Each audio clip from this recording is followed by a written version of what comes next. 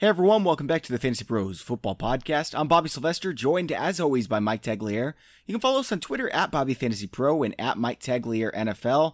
And Tags, how's it going, man? It's going good. I mean, it's been better. I just did a live stream where I just got totally taken advantage of by some followers, but outside of that, I'm doing pretty good. We'll talk a little bit about that later. Guys, here's the plan for today, okay? Wide receiver tiers, and that's it. We're going to dive really deep into wide receivers, comprehensively cover the position. We've got the perfect guest for it. It's Matt Harmon of Yahoo Sports and creator of Reception Perception. Now, Matt, you've done some exceptional work in the football space, but maybe my favorite thing I've seen is your story about, and it's pinned on your Twitter at @MattHarmon_BYB, is your story about changing your lifestyle and losing nearly 100 pounds. That is incredible, Matt. Oh, thank you so much, number one, for having me on the podcast. And yeah, thank you so much for the kind words. It's important, I think, to talk about stuff like that because it's something that a lot of people go through. It's something that a lot of people deal with. And I think that, I'm very, very fortunate to have the platform that I do, however small that might be and minuscule in the grand scheme of things. I'm very fortunate to have it and therefore feel pretty obligated to talk about things like that. So yeah, I appreciate anyone who reads that and checks it out. And I really actually just honestly hope that it helps people out there. Exactly. And Tags, I know you've accomplished something similar in the last few years, and good for you guys. I really hope that this can serve as some kind of motivation for anyone listening to the podcast to finally take that leap to make themselves healthy. It's a big deal, man. Absolutely. It's one of those toughest things to to work on changing yourself. It's something that's bigger than fantasy football. It just takes a lot of motivation, and you got to stick to it, man. So guys, as I mentioned, we're going to be talking wide receivers a lot today. I've really been looking forward to this show just because there's so many players we haven't exactly talked about yet. We're going to try to touch on them, as many of them as we can. We do have some news to talk about, nothing really major, but just a couple pieces that we'll hit on. First, I want to tell you a little bit about our cheat sheet creator. It is the easiest way to create a cheat sheet for your draft. You can instantly import any rankings from the web or from a spreadsheet on your computer. You can also combine multiple expert cheat sheets into one consensus cheat sheet. So if you really like what Matt's saying, you can combine his rankings with Tags and I's rankings. Make sure to get Sean Corner in there as well. And then you've got consensus cheat sheets from 4 of your favorite experts. Premium members will also be able to customize rankings through a simple drag and drop interface, create player tiers with the click of a button, and import and edit player notes. Rankings can also be exported to Excel or used in our draft simulator and draft assistant. All the customization work you do on your cheat sheet will be leveraged in these integrated draft tools. Guys, check out our cheat sheet creator at fantasypros.com/draftwizard. Let's talk LeSean McCoy. I know we don't really want to touch on this Bills offense because it's just disgusting, because somebody's going to be the starter. And because of that, somebody's probably going to be flex relevant. Matt, do you think that if LeSean McCoy is the starter, that you wouldn't mind drafting him? Well, I mean, he's so cheap, right? He's consistently available in the 9th, 10th round. Look, he wasn't good last year. We don't expect this Bills offense to be that great. I mean, he's their most expensive player, like I said, and he's going in the 9th or 10th round. So that tells you pretty much all you need to know about how we feel like the Bills offense is going to go. So yeah, it's not a desirable pick, but at the same time, if you can get a solid piece of a starting running back that late, you got to at least be interested. Now, Tags, I know he didn't really do much last year, but I'm looking at the games, okay? Weeks 1 through 9, they scored 3, 20, 0, 13, 13, 5, 6, and 9 points. Of course he wasn't doing anything, and then he had a great week in there. Can he still get it done, Tags? I don't think so. I think that they're waiting for an opportunity to trade him, to be honest with you. I don't think that Frank Gore signs with the Bills if he doesn't have some sort of guaranteed role on the team, because he's not going to sit on the bench. You don't sign a contract at 36 knowing you're going to sit on the bench. They drafted Devin Singletary. They signed TJ Yeldon. This is just an ugly backfield where it's I don't think this is going to be a very high-scoring team to begin with. So adding in the timeshare aspect of it, I just feel like it's just boring. It's not to say that doesn't have a place in fantasy football and that there's a time for everything, but it's just, I don't think you're ever going to win a fantasy championship because you drafted LeSean McCoy playing for the Bills. Now, if he gets traded, I'm going to take back everything I said. Yeah, I think that's fair. I know he's over 30 years old, and 30-year-old running backs don't especially do well, but we're talking about someone who was RB3 in 2016, RB7 in 2017. Obviously, the offense limits his upside, but I think he's still a football player. He's someone that I wouldn't mind adding late in drafts. There's other guys I like in that range more, though, so I don't have many shares. And now, Cam Newton is someone I've started to come on to a little bit. I actually tweeted out earlier today, here's his fantasy finishes when he plays 16 games. QB3, QB4, QB3, QB1, QB2, and then through 11 weeks last season before his shoulder acted up, he was QB4 once again. So I've been getting excited, but right now we're seeing Cam Newton is not expected to play in the preseason opener. Does this concern you with his shoulder issues last year, or do you think this is just, them taking it easy on him, Matt? Yeah, it's them taking it easy on him for sure. I mean, they've been taking it easy on him in training camp too. He's been throwing here and there, but he's also taken some time off, which I think is totally reasonable, right? Like, why would you want him out there chucking it a ton if you're trying to keep him ready for the season? So this is not unexpected to me. Yeah, if he's missing all of preseason, maybe that's a little bit more interesting. But again, I'm really expecting him at most to be out there for game 3 of the preseason, and really that's about it. Exactly. And the primary reason I brought this up is because I get questions about this every year. Tags, and Matt, I'm sure it's the same for you guys, where you see these guys not playing in the preseason who had an injury last year, and everyone's thinking, oh, this means they must not be ready to go. Tags, that doesn't really concern you, does it? No, I'm not concerned about that with Newton. To me, like, the concern with Newton to me is like legitimately only losing the rushing upside that he's presented his entire career. Like, I know that they're going to try and turn him into more of a passer, and if he starts losing that, 500 plus yards rushing and those 6 touchdowns that he would get like every single year, that's an issue, because this is a guy that, he's thrown for more than 24 touchdowns once. Granted, he has some of the best pass catchers surrounding him that he's ever had. But and they're all kind of like usable pieces that it's hard to kind of game plan against. You can't just stick a shutdown cornerback on one of them and take him away. DJ Moore, Curtis Samuel, Christian McCaffrey, and Greg Olsen back. There's just a lot of options here. So he has to step forward as a passer. My concern is just like that fantasy floor that we've always gotten with Cam, in that if he takes a step back as a mobile quarterback, he's going to lose some of that safety. Like, just go back to 2016 when he rushed for, it was just 359 yards and 5 touchdowns. He lost so much upside in fantasy football that year. No one really wanted him the next year. Guys, I thought we were going to be talking about Michael Crabtree today. If you heard that he signed with the Cardinals, that's actually not true. The deal fell through. He doesn't have a team. I don't really even know if he would be fantasy relevant, even on a team like that with a pace as high as the Cardinals plan on running. We'll see what happens with him. But one player I do want to talk about here is Jalen Samuels, who's been getting a lot of hype. We just did the buy or sell the hype show yesterday. We should have talked about Jalen Samuels. I don't know how I missed that. Right now, they're saying that he's going to be a significant part of the offense. I don't know if I buy this, but I like the talent. Matt, what do you think? Are you into this hype? Yeah, I'm open to the possibility, because I think just Pittsburgh's offense in general is just so much more up in the air, I think, than we want to talk about. Obviously, Juju Smith-Schuster is established as a really good player, but nevertheless, he is a very different type of receiver than what Antonio Brown was. So I think that matters in terms of offensive deployment. They don't really have a proven outside field stretcher at all. Dante Moncrief was getting some buzz earlier in the offseason, and I think he can certainly play a role out there. James Washington's had an up and down offseason. So there's a lot of question marks in the pass catching group outside of Juju and Vance McDonald over the middle of the field. And even Vance McDonald, you're asking him to do a lot to be like a featured part, your number 2 pass catcher, which I think is possible, but still it's a more than we've seen of him at any point in his career. And then in the backfield where Jalen Samuels would fit in, James Conner showed workhorse ability last year, but I don't think that it's totally out of the realm of possibility that Samuels comes in here and does a little bit. So I think he's perfectly fine where he's going in drafts right now as a fine flyer that also has a lot of upside if something happens to Conner. I would agree with that. Now, Tags, Trey Burton has a sports hernia. He's probably not going to play the entire preseason. I know this is someone you wouldn't mind getting. Obviously, you're getting Vance McDonald more often, but does this make him undraftable at this point to you? It's lowering him down draft boards. Like, he's essentially free in drafts right now anyways. You're getting him in the double-digit rounds, so it's something that you want to pay attention to. But he had the sports hernia surgery this offseason, so the fact that he's still dealing with this is a little bit worrisome, because he should be fine by now. But if anything, it just boosts up Allen Robinson, Anthony Miller, and like Tariq Cohen. Those guys are just going to see a little bit more work in the passing game. So if anything, it just helps the other pass catchers. I feel like that the Bears' offensive unit is undervalued as a whole. So if you take a little bit away from Trey Burton, you're going to disperse it everywhere else. So if Trey Burton doesn't play week 1, how many touchdowns for Adam Shaheen? 2, 3? Like 5. Yes, Adam Shaheen. I was so excited when he got drafted, and it obviously did not work out. But he's got a lot of athleticism, and maybe he can. He's missing practice though too right now. So there's a lot up in the air with the Bears tight end situation.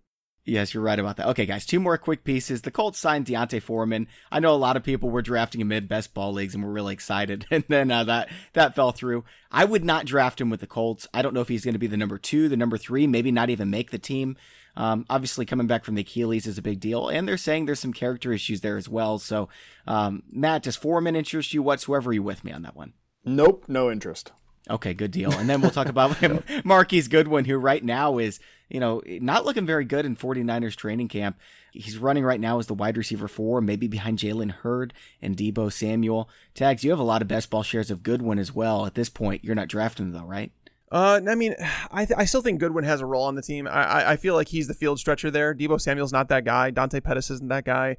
Trent Taylor, I'm not worried about these guys. Like Jalen Hurd he's a specimen physically, but I don't know if he's ready to play in the NFL in terms of like, he's a raw talent. Like he's got a lot of talent, but he only played wide receiver for 1 year in college at Baylor. So I like Jalen Hurd as a specimen, as a possibility, but I don't think he plays right away. So I don't think you need to draft Goodwin in like regular redraft leagues. Like if you're in a best ball league, a 20 rounder, if you want to take a flyer late, I'm still open to that for sure. But yeah, I don't feel the need to roster him in like a 16 roster league.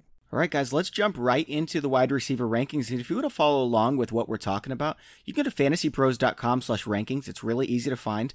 And we're going to be talking about ECR, which is our expert consensus rankings. So we've got over 100 experts who have given us their rankings. We mash them all together and say, this is what the analysts in the industry as a whole think about the rankings of these wide receivers. We're also going to be talking about ADP, that's average draft position, and how those two vary, but we're going to be breaking them down in tiers. Now, I'm looking right now at fantasypros.com/rankings, and as a very clear-cut top tier, DeAndre Hopkins, Devontae Adams, Julio Jones, Odell Beckham, Michael Thomas. Guys, I'd put Tyreek Hill in that conversation. He was the wide receiver 1 last year in fantasy points overall.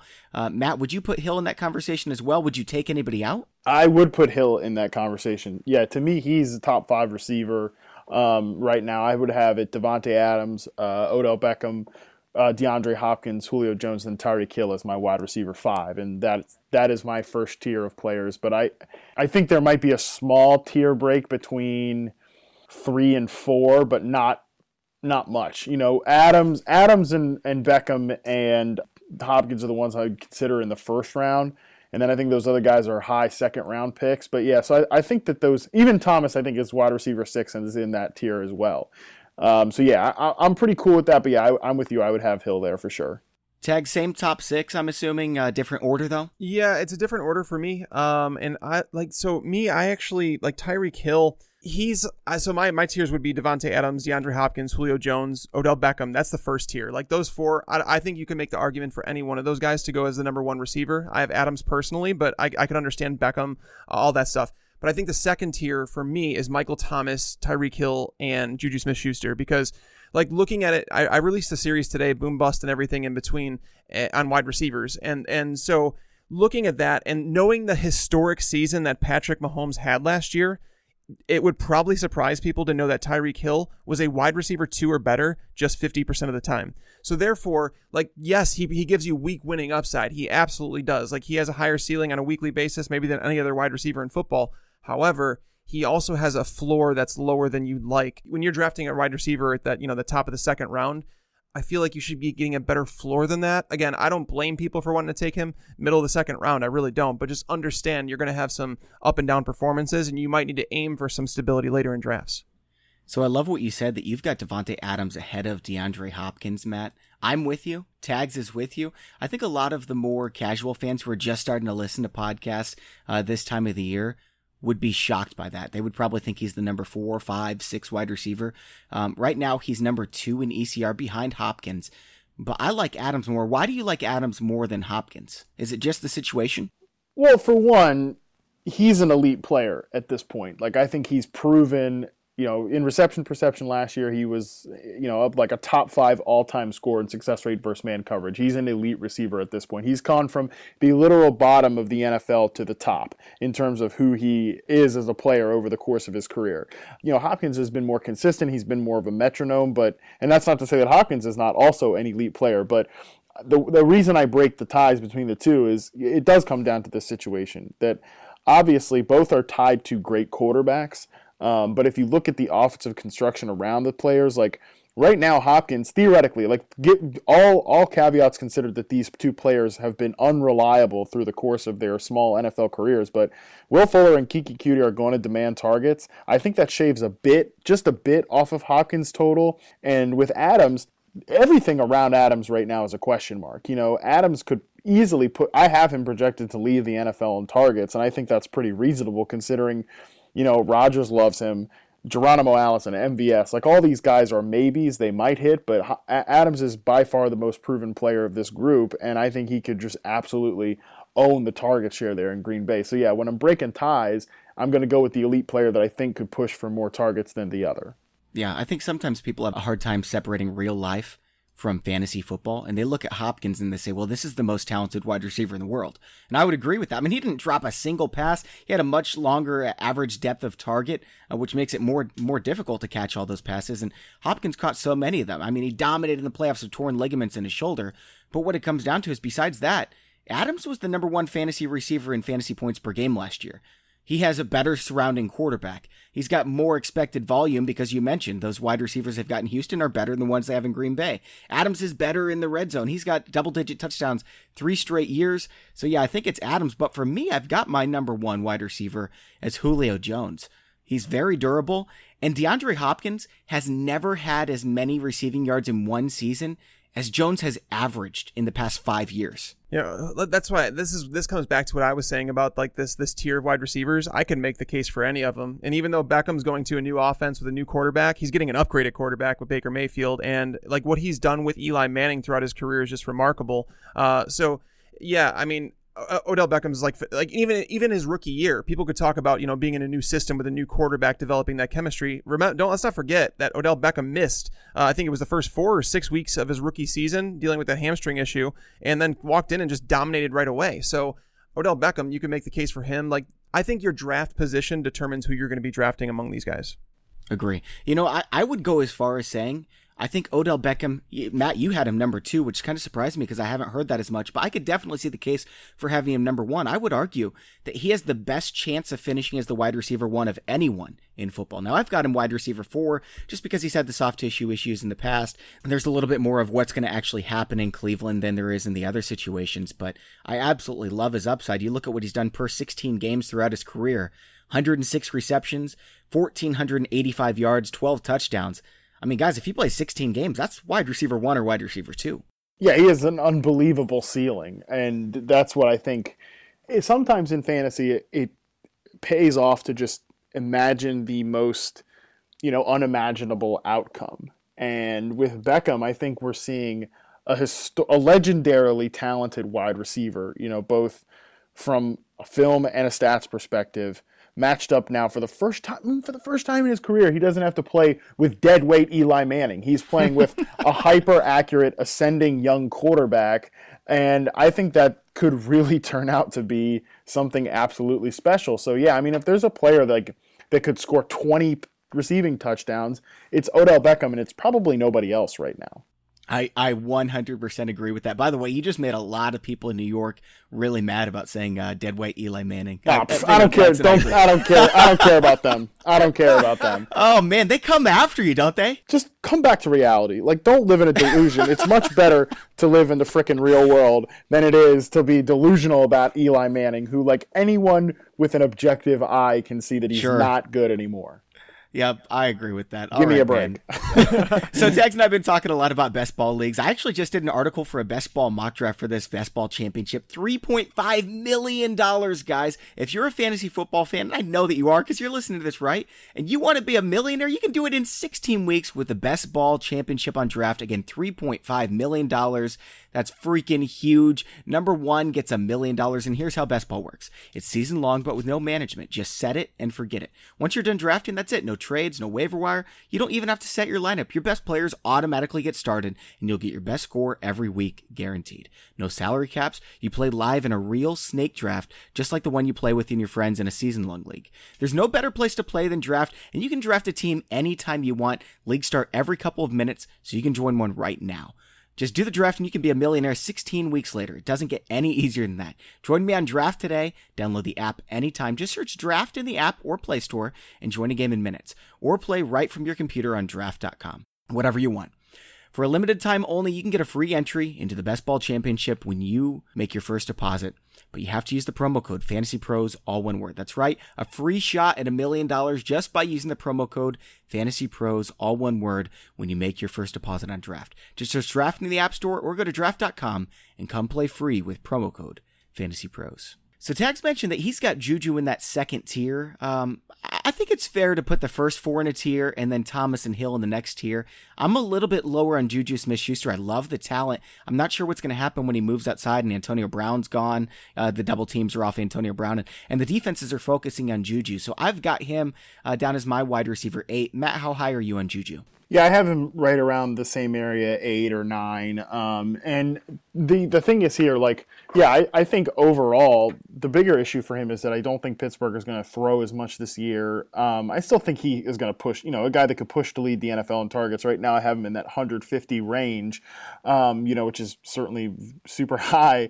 The thing is, as you mentioned, I think it's worth a discussion as to what the Steelers' offense is going to look like without Antonio Brown, because I believe that is a cataclysmic level loss. I think Brown is one of the best receivers to ever play the game. I think he is one of the I think the aspect of double coverage and defensive attention gets thrown around too often, but I think Brown is one of the players that it actually matters for. He is a true coverage dictator, and he has been over the course of the last 5 years. So I think losing a player like that in your offense is a big deal. And again, just the fact that Pittsburgh doesn't have a lot of natural replacements. However, I think volume-wise, that's going to keep Juju afloat, and he's still a clear wide receiver 1, and I don't think there's an argument to be made about that. But I think if you're going to pick nits or whatever, I think there is a discussion to have there about that, and that's why I'd have a guy like Tyreek Hill or Michael Thomas, one of these guys over him. I mean, I really think Brown and Juju, right? Antonio Brown in Oakland and Juju, toe injury notwithstanding or whatever, foot injury notwithstanding, I think those two guys are pretty close. Yeah, I've got Brown and Cooper ahead of him. Now, if anything does happen with Brown's foot, I'll move him down below Juju. But Tags, you love Juju. Let me ask you this, okay? The Steelers threw the ball 675 times last year. Only 4 teams threw the ball over 600. Over under 590 passes for Big Ben and the Steelers this year. I think that's a good number, actually, because their defense has definitely gotten a little bit better. Trading up for Bush was huge. So you would say they're probably dropping 85 pass attempts, right? It's possible. But losing Brown obviously drops, 170 targets off the table, too. Jesse James lost some targets. Juju is going to be above 150. It's rare to say that about a wide receiver. And while we do wonder about his efficiency and will it be the same, I have my concerns about Ben Roethlisberger without Antonio Brown as well. He's dropping in my rankings fast. But when you're searching for those wide receiver 1s in this territory, you could argue that Juju probably belongs in the next tier with guys like Antonio Brown, Keenan Allen, and Mike Evans, because these are all guys that are the number 1 receivers in their team. You may have concerns about their quarterback, about the total volume of the offense, but in the end, you're searching for guys that can get near that 10 target per game mark, and we know Juju is going to be there. There was only 7 wide receivers in the league last year who averaged double-digit targets, and Juju was obviously, one of those guys. So I think he's one of the safe floor picks. I don't know if he has the upside to finish in that top tier like Michael Thomas and Tyreek do, though. Who has the most upside in this, what I would call the second tier? Antonio Brown, Amari Cooper, Juju Smith-Schuster, Mike Evans, and some people would put Adam Thielen in there. What do you think, Matt? Would you put Keenan Allen in that group too? I would. I would too. He's he's really close. I think I probably would. And Brandon Cooks and Stephon Diggs if we're doing Allen. Yeah, those guys are not in the last 2 that you mentioned. Well, maybe Diggs, but definitely not Cooks. But I think of that group, probably the guy that you would look at is, it's probably Antonio Brown, because we know that he has elite upside as a player. I think he also has pretty elite target upside as well in that offense. But again, the health issue is something that we have to track. So he'd probably be my guess. Also, I wouldn't rule out Mike Evans, only because we are all in on Chris Godwin as a breakout player. We are all in on O.J. Howard as an ascending tight end. I think there's a possibility that the reasons that we're excited about those two guys just, absolutely pushes Mike Evans to go wild this year. So I think those two are probably the ones that, in terms of upside, I think it's probably those 2 players. I would agree with you that it's Mike Evans. Well, you mentioned him as a possibility, but 2016, he was the number 1 fantasy wide receiver. Yeah. Now, granted, it took 12 touchdowns to do it. And it wasn't as big of a year for anybody else, but it wouldn't surprise me at all if Mike Evans gets 14, 15 touchdowns in this offense. Now, I love Chris Godwin, too. You posted something, which I thought was a really great question on Twitter, Matt. You said... I think I know what you're talking about, right? Like, it was about what's something that you believed strongly back in the spring that you, like a couple days in August, you don't believe anymore. That's right. Yeah. And my answer to that was, I thought I was going to get Chris Godwin in the 6th round in every draft. And I was psyched about it. And now he's going in the 4th round. I can't do it. That's way too high for me.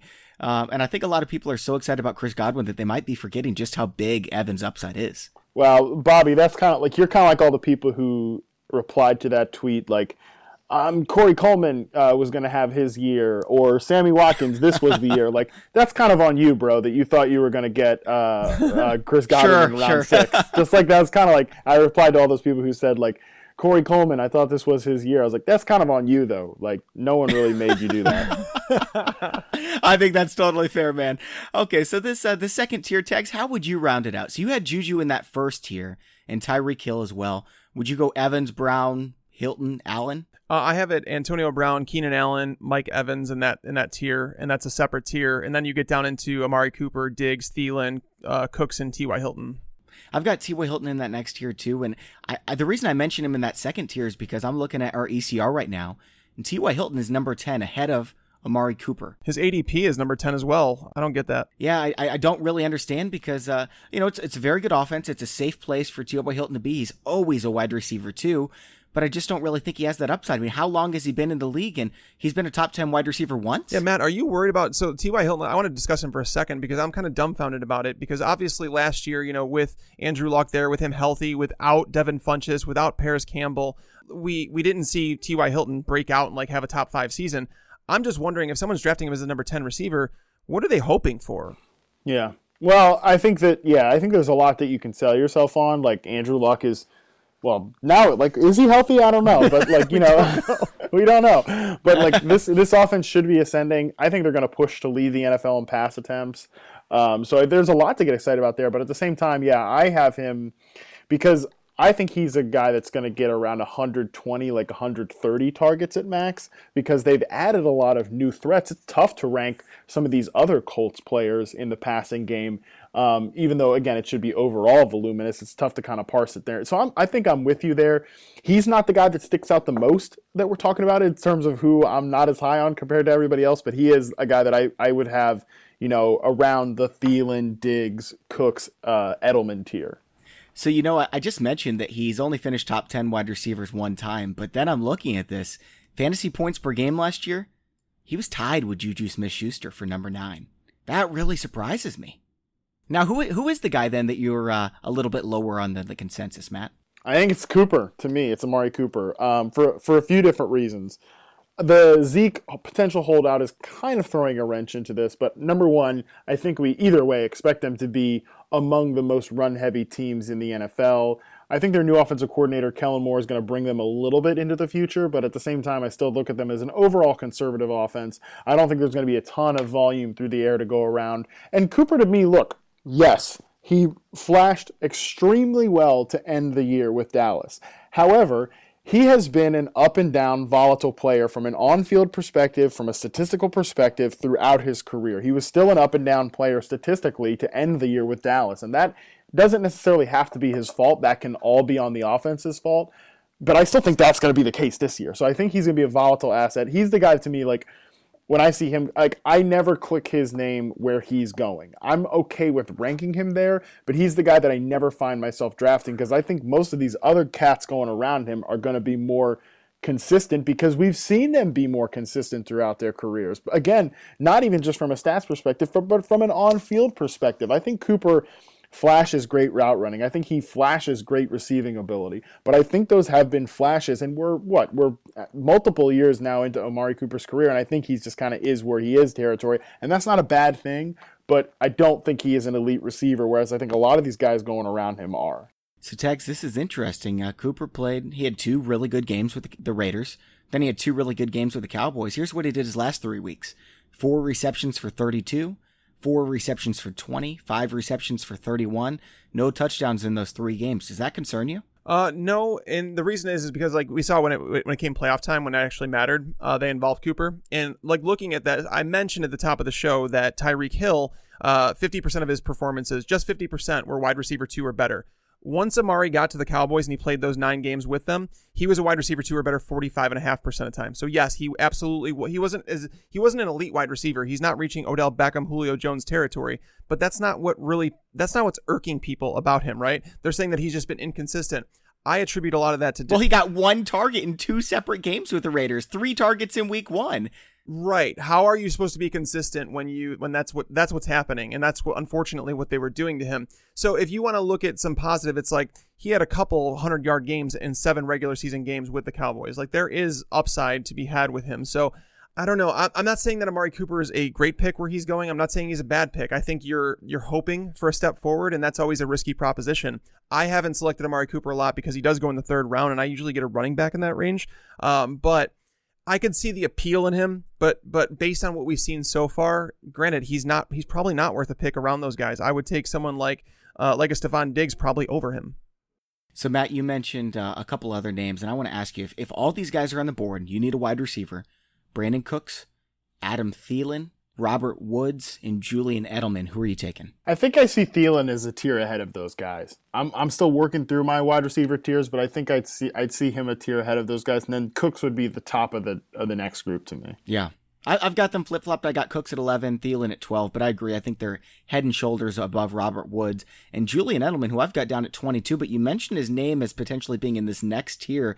His ADP right now is a wide receiver 16, his ECR, wide receiver 16, ahead of Robert Woods in both of these cases. He's only been a top 20 wide receiver once in his career, and it was all the way back in 2013. He was wide receiver 19, and their number 2 receiver was Aaron Dobson.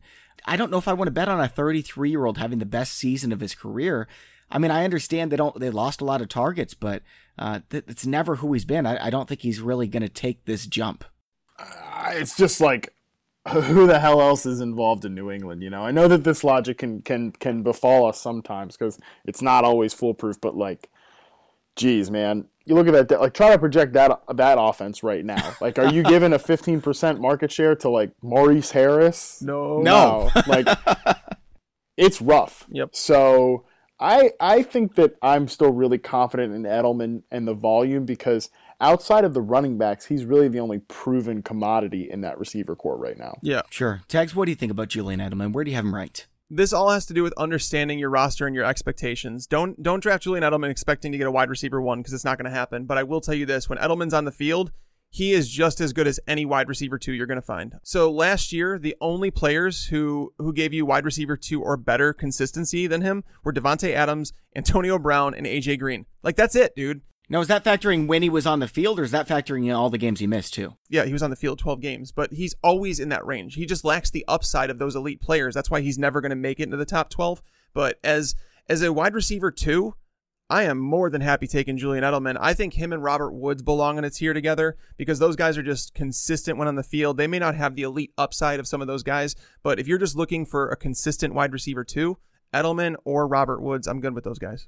All right, guys, we're going to keep going with the wide receivers here, moving to that 4th tier in just a moment. But first, I want to tell you guys, we're giving away a signed George Kittle San Francisco 49ers helmet. You can enter for this contest. It takes like 30 seconds at fantasypros.com/contest. And guys, that comes to us from Pristine Auction, where I get all kinds of stuff from Pristine Auction. My cave, I guess my office, which is also my cave, it's just loaded with stuff from Pristine Auction. I just received my Eric Crouch Nebraska Cornhuskers signed helmet, which I'm pretty pumped about. Tags, you make any purchases lately? I was looking at one. Actually, I just saw that there was an AJ Green signed picture that went for I think it was like $34 or something like that. And it was like a big, like a 10 by 12 or 8 by 11. I can't remember.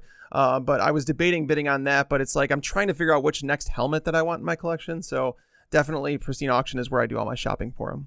Yeah, I mean, there's hundreds, sometimes thousands of items that are bid up and given away every single day on pristineauction.com. So you're definitely going to find some good values, and everything is guaranteed authentic from only the most trusted sources. You don't have to pay anything until you win a bid. So sign up and use the registration code FANTASYPROS. It's going to give you $5 off your first purchase, and that also tells Pristine Auction that we're sending people your way. That way we can keep doing the contests like the George Kittle one. Again, that's pristineauction.com. PRISTINE auction.com. All right, so moving on to this fourth tier, this is a very small tier for me. I've got Robert Woods there. I would also still put AJ Green there. Now, he might miss a lot of time, but when he comes back, I think we've got ourselves a wide receiver one. Matt, where are you ranking AJ Green, and who else do you have in this tier? I mean, AJ Green just to me is, right now, I'm probably just not going to draft him, which just sucks because he was like, I think a couple days before he got hurt, I was doing a mock for Yahoo Fantasy, and I just said just like my blurb for him was just another group of chuckleheads that are letting AJ Green slip to the third round, or something like that, and then he gets hurt, and I'm the idiot. but but at the same time, he was a great pick where he was going earlier, such a good value, but the worst possible case scenario happens right away. I'm probably just not going to draft him because, number one, you just don't want to burn a roster spot for multiple weeks on a guy that isn't going to help you, especially in the early waiver wire portions. It's nice to know that at least for him, unlike for other players that we get caught doing this with, at least we know what we have when we get back, but we will not know what we have from a health perspective. So yeah, at this point, probably just going to let somebody else deal with that. It could very well be one of these cases where AJ Green is supposedly healthy, then he's a late scratch because he's just not quite ready, or maybe he plays 1 week and you don't even think it's possible he's going to miss, and then he's banged up again. These kind of things linger into the season. Now, I love his upside, and I expect to make the playoffs in my league, so I want the best possible roster going into the playoffs. I think AJ Green's going to help me with that. Totally understand passing on him. Tags, you're passing on him too, is that right? Yeah, I have him in a totally separate tier from this one. He's at my number 23 wide receiver spot, but I don't feel great about it, honestly. Yeah. I'm looking at ADP right now. After pick 40, I don't know once Brandon Cooks is off the board, Josh Jacobs is off the board, I have no idea who I want. I'm just going to read you guys the names after this. AJ Green, Kenny Golladay, Robert Woods, Phillip Lindsay, Deshaun Watson, Cooper Kupp, Mark Ingram, Chris Godwin, Andrew Luck, James White, Aaron Rodgers. I don't really want to reach on any of those guys. If I have to, I'm taking AJ Green there. I don't love it, but I think it's better than the other options. I'd take Woods of that group. Yeah. But beyond that, it's just kind of a dead zone. Maybe I can reach for Chris Carson. Wouldn't feel great about that, though. Matt, where are you at on Kenny Golladay? I don't see the difference outside of multiple rounds in ADP of taking Kenny Golladay versus an Alshon Jeffrey or Allen Robinson. Yeah, I totally agree with you, Tags. He's been a guy that at the fourth round cost, I'm not really wanting to pay that. And that's a great way to look at it. I also look at it this way. I can either take Kenny Golladay in the fourth round, get the de facto number one receiver, the likely quote-unquote target hog in a bad offense, an offense that I don't want to be involved in, a low volume offense, everything like that. But I'm getting the number one receiver. Or I can wait around, later and get Calvin Ridley, get Chris Godwin, get those type of players, the number two in a high flying offense. And normally I'm just always going to default, get the top receiver. But sometimes I think when an offense could take another step forward, I'm willing to go to the next round to get guys like Calvin Ridley, Chris Godwin, DJ Moore, some of these younger breakout guys who might not be the first option in their passing game, but certainly will be really up there in terms of targets and efficiency. So I'm defaulting to those picks. And even as you mentioned, the sixth round type guys, Alshon Jeffrey, Allen Robinson, good names to mention. I see those guys as very similar. So yeah, I'm with you on that take completely. Now, I know a lot of people think that Kenny Golladay is definitely the number one receiver in Detroit, but 2017, Marvin Jones was a top 6 fantasy receiver. If you prorate his 9 games out to a full season last year, wide receiver 11. While he was still healthy, his target share was higher than Kenny Galladay's.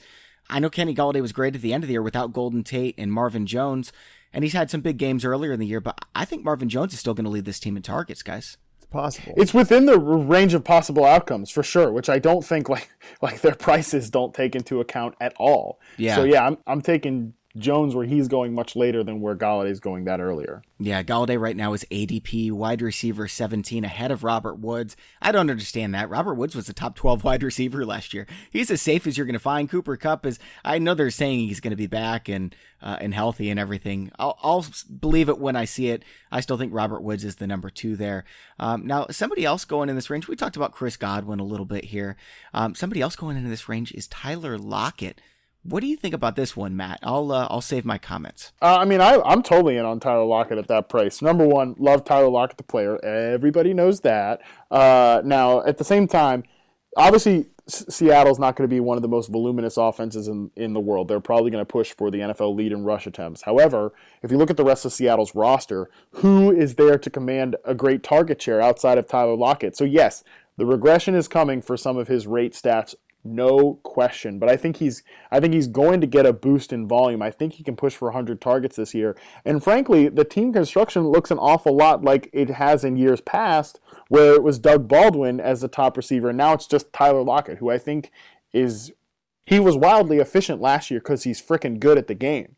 So to me, I'm totally cool with, if we were cool with Doug Baldwin as like a 4th-round pick a few years ago, I'm totally cool with Tyler Lockett in that range. And in fact, he probably has a higher weekly ceiling because he's just more of a big play threat. So yeah, I'm totally cool with Lockett where he's going. He's a top 20, top 24 type receiver to me. Tags, what do you think about this, man? I have Lockett at 26. So my issue with Lockett, I would much rather have him as my wide receiver 3. And hope for wide receiver 2 production out of him. And I understand the Baldwin, the parallels between him and Baldwin, how he's going to play the slot like Baldwin did.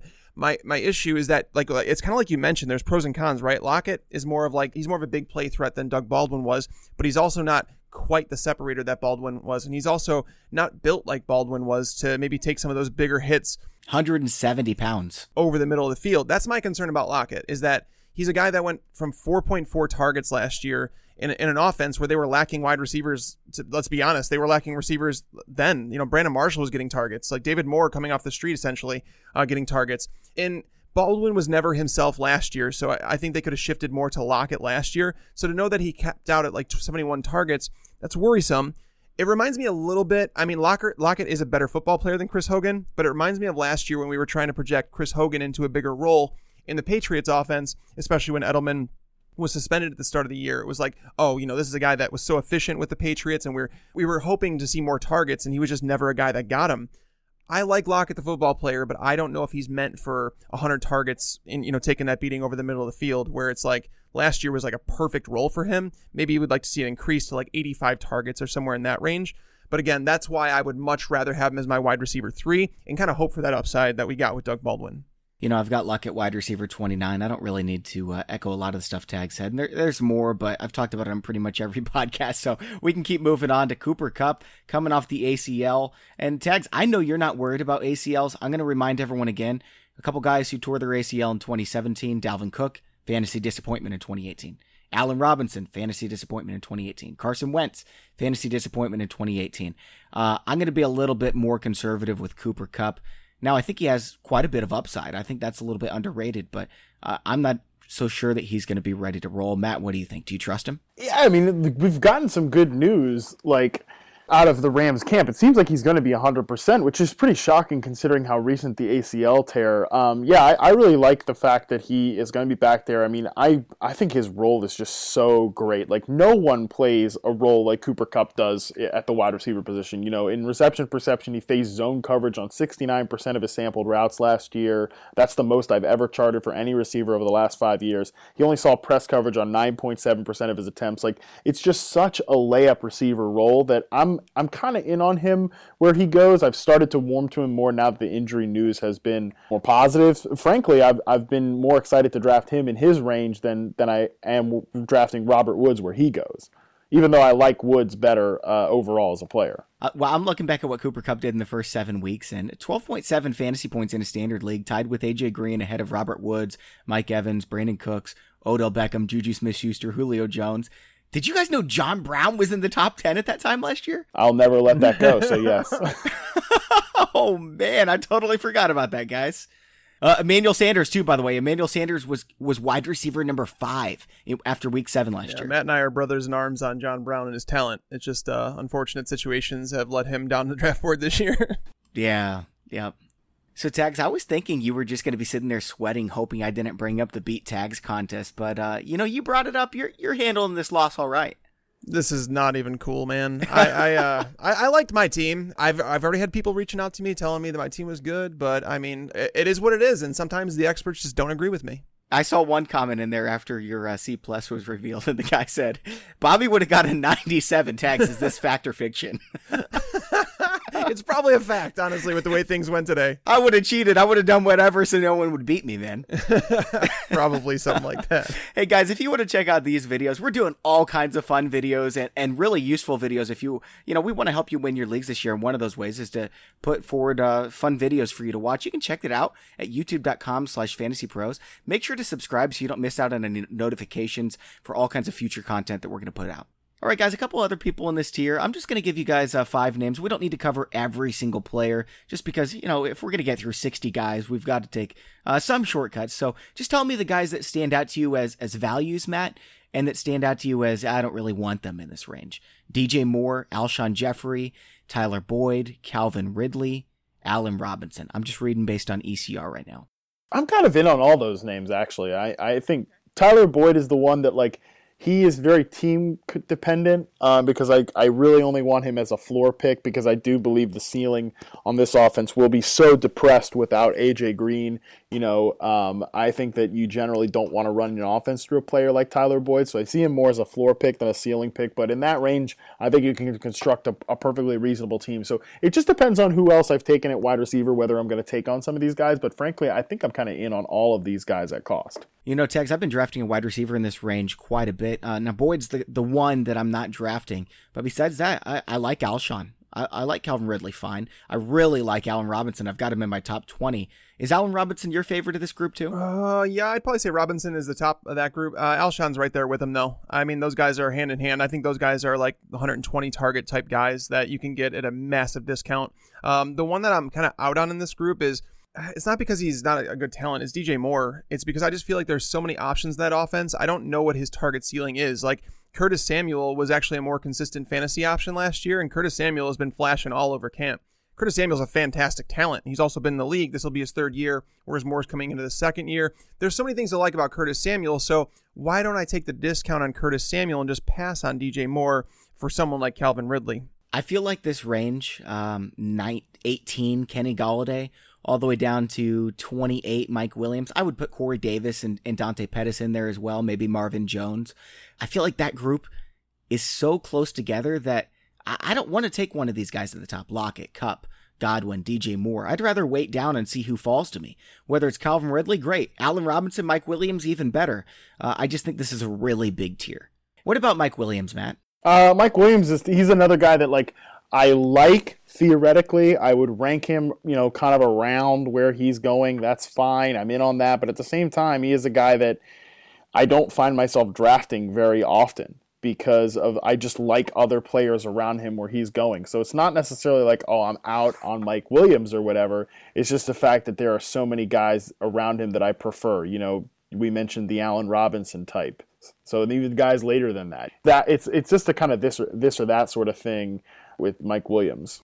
I like his ceiling, of course, but I'm a little concerned about his floor with Keenan Allen, Hunter Henry, Melvin Gordon, Austin Eckler all there. I know they lost Tyrell Williams, but getting Hunter Henry back and getting Mike Williams on the field full time, this Chargers wide receiver core is just stacked. And Phillip Rivers, he's getting older. He can only do so much. So, Tags, why don't you defend Mike Williams? Because I know you're a big truther here. I like Mike Williams, but here's the thing. Do you like him more than Calvin Ridley? Oh, I think that, they're like literally right next to each other in my rankings.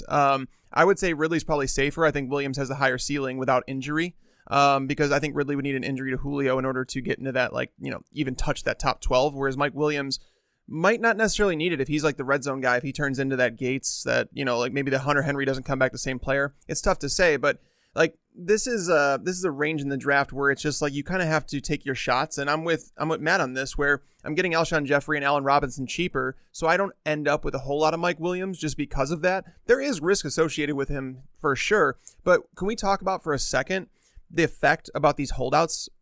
So if Melvin Gordon holds out, do the Chargers run the ball as much? If Ezekiel Elliott holds out, do the Cowboys run the ball as much? I think that we have to take both of those situations into consideration, where it's like if Melvin Gordon is an official holdout, I do believe that the Chargers throw the ball more than they would have if Melvin Gordon were actually healthy. It's also worth noting, too, that the running backs inhale so much volume, and Eckler and Gordon were both getting passing game volume last year. If you remove just Gordon from the equation, that is more targets to go around. So I think that's actually a really good point to make about Mike Williams. Who else would you guys sneak into the back end of this tier? I said Corey Davis, Dante Pettis, and Marvin Jones. Matt, who would you put in? From a production perspective, like, there are other questions to ask with him. Number one being injury, but Will Fuller, I think, deserves to be in this tier, like, from a pure production perspective, right? Because if you project Will Fuller out, I think there's a lot to really like about him in this offense. So he's a guy that I think you could sneak in there. Also, Christian Kirk, I think, belongs in this group as well. He's a 6th-round pick to me. I think that he, Larry Fitzgerald, and David Johnson will absolutely dominate volume in that offense, where everybody's like, hey, is Keyshawn Johnson for real? Andy Isabella, Hakeem Butler. It's like, no, probably not. Kevin White's starting right now, by the way, on their depth chart. Yeah, like, give me a break. Like, all that says to me is that these rookies probably aren't ready to contribute right away. So I'm in on Kirk, I'm in on Fitzgerald, and I'm in on David Johnson from this offense. So those guys are in there to me.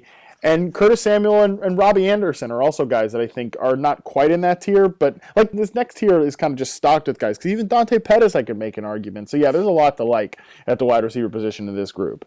Tags, who are you throwing into the back end of this 4th or 5th tier? I think I'm on an island when I say that I have Larry Fitzgerald ranked higher than Christian Kirk.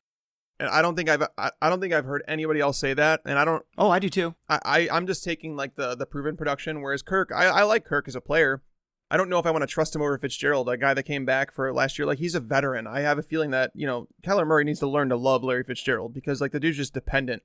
Corey Davis is someone that I might throw in this tier. Everything that we're hearing out of Tennessee is that there's nobody even close to him as a receiver. I don't necessarily feel that. I don't feel the need to. You can't change your mind on our bet, by the way. No, I don't feel the need to draft him, though, because I still don't like Marcus Mariota. I still don't like that offense very much. So that's why I won't end up with much of him. But I do think that he potentially belongs close to that tier. Now, Matt, you like Will Fuller. Does Kiki QT concern you at all? I mean, he had a target on 16% of his snaps last year, while Will Fuller was down at 12%. Plus, he's coming back from the ACL. I think Will Fuller's the wide receiver 3 on this team. I don't think he's a wide receiver 3 on this team, but I think that Kiki QT is certainly a player to be excited about. And yeah, I mean, really, I think this all leads back to Deshaun Watson too, as a guy that I'm certainly buying. So yeah, this whole Houston passing game, I think, is stocked with talents that are very diverse and different from each other. And Deshaun Watson only threw 505 pass attempts last year, so we're trying to find targets for everyone. How about they just bump their pass attempts 50 and then everyone gets a share?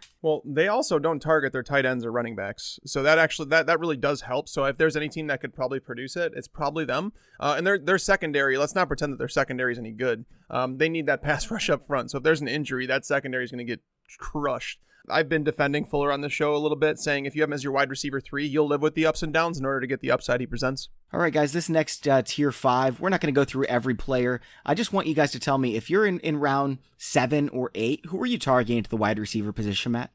Round 7 to 8, yeah, I mean, that's Curtis Samuel territory to me, baby. Yeah.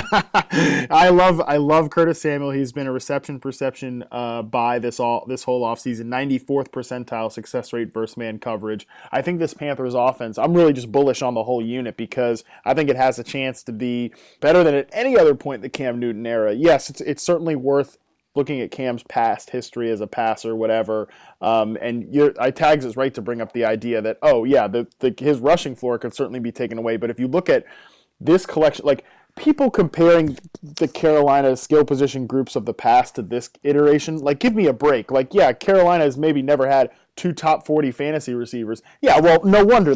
Philly Brown and Jericho Cotchery weren't both popping off at the same time. Yeah, that's stunning. So yeah, I mean, he's a big buy to me in this area, and I have not been thinking twice about it. I'm not going to be shocked at all if he starts running the ball this year, too. I mean, remember, he was a kind of a running back in college as well, and he can break those big plays. They're still going to cut down on Christian McCaffrey's workload a little bit. I love Curtis Samuel as well. I don't have a ton of shares just because I think he'll be a little bit more volatile than he was last year. And there's a couple other guys I mentioned. Kiki QT, I'm getting him a ton. Golden Tate, I wouldn't mind getting. I'm not sure if the suspension's going to be held up, but when he comes back, I think he's going to be a safe source for targets. But Curtis Samuel, yeah, I mean, this Panthers team, it's my favorite team to watch. They've got so many playmakers. I think Cam Newton's probably my favorite player to watch in the NFL. Did we pass over like Sammy Watkins and Jarvis Landry territory? Yeah, I mean, I guess some people would sneak them into that back end of the 4th range, but none of us did. I've been passing them in every draft that I've done, so why not just pass them up on this show? Wide receiver 26 ADP for Landry, wide receiver 31 for Watkins. I'm not interested, guys. I've got them 35 and 37. I have them 30 and 31. I don't think like Watkins is kind of like the Will Fuller for me, where it's like, okay, like he's tied to an elite quarterback. He's the number 2 option there. He's going to have some big weeks. You'll live with the ups and downs. And Landry, while he's not going to see the target volume he did last year, his efficiency is going to go up because he's no longer seeing the top tier cornerbacks in the league. So, and he's not asked to be the number 1. He's going to go back to the slot while Callaway or Rashard Higgins plays in the perimeter.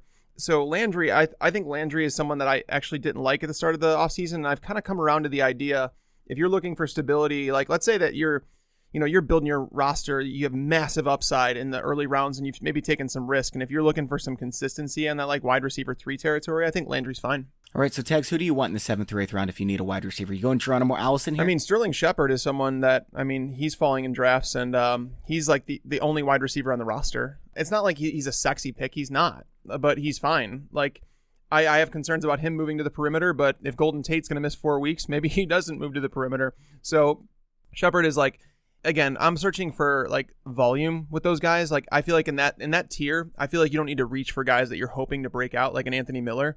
So I'll take Sterling Shepard and then maybe take Anthony Miller, Curtis Samuel, guys like that in the next tier. And we can make fun of Eli Manning, but the situation is they're going to be playing from behind. And last year in the same situation, he was QB fantasy 16. He's going to get his, and Sterling Shepard's going to be the guy that leads that team in targets until Golden Tate's back. Okay, late round targets. This is how we'll end the show.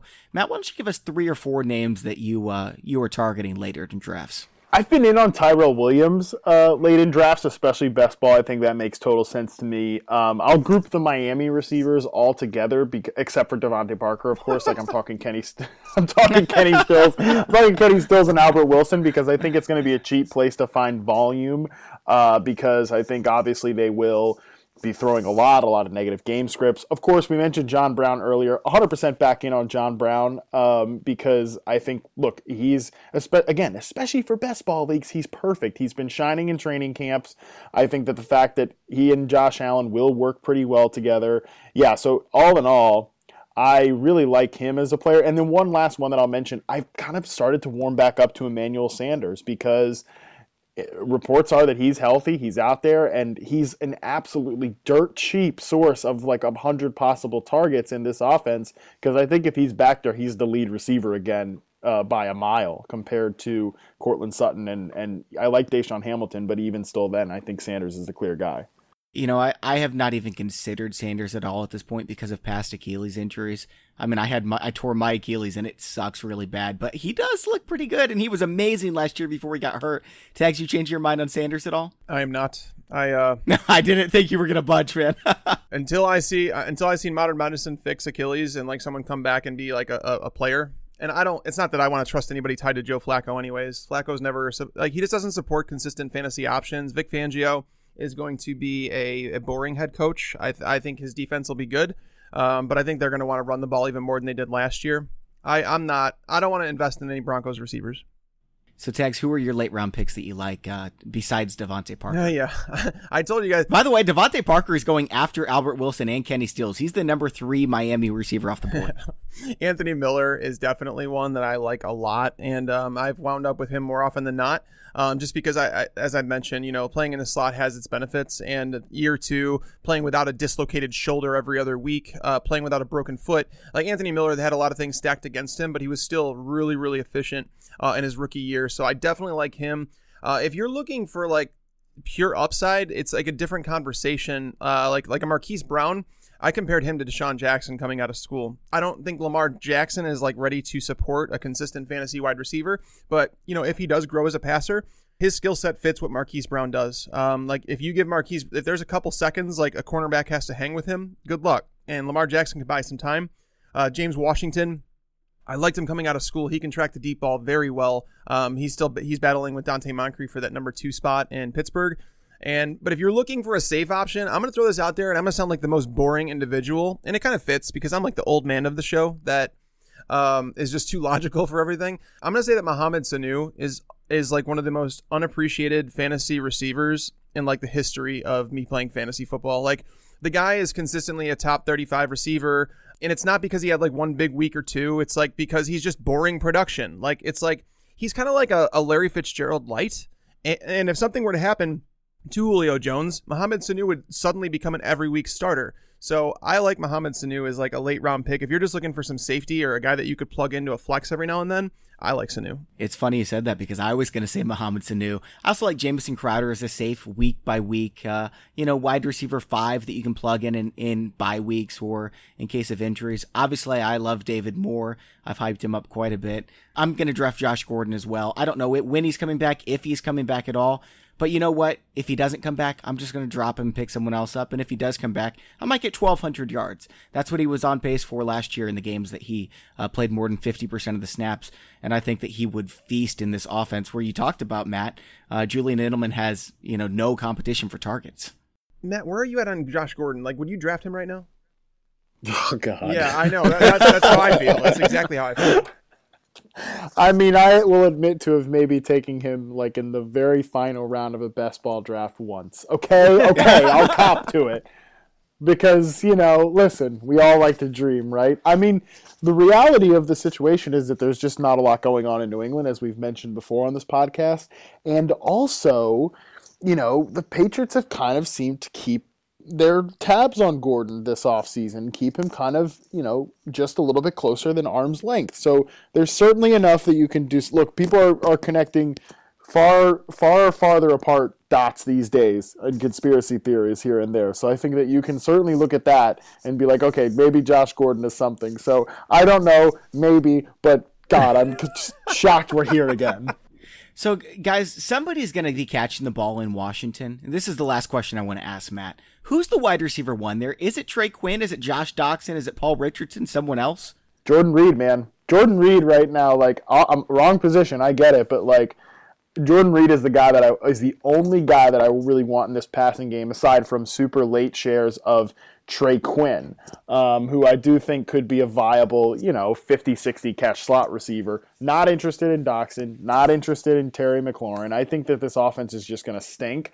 But Reed is the proven... Look, again, I'm just talking about buying in on Josh Gordon again. I can certainly buy in on Jordan Reed at a position that's just bereft of reliable options. And he's not reliable, but he is coming off a healthy season for the most part and was quietly productive last year. No one seems to care. He's absolutely completely free, and he has top 10 upside at the tight end position, which again is just bereft of reliable options right now. I'll tell you what, that is such a good answer, Matt. That's a good way to end the show, man.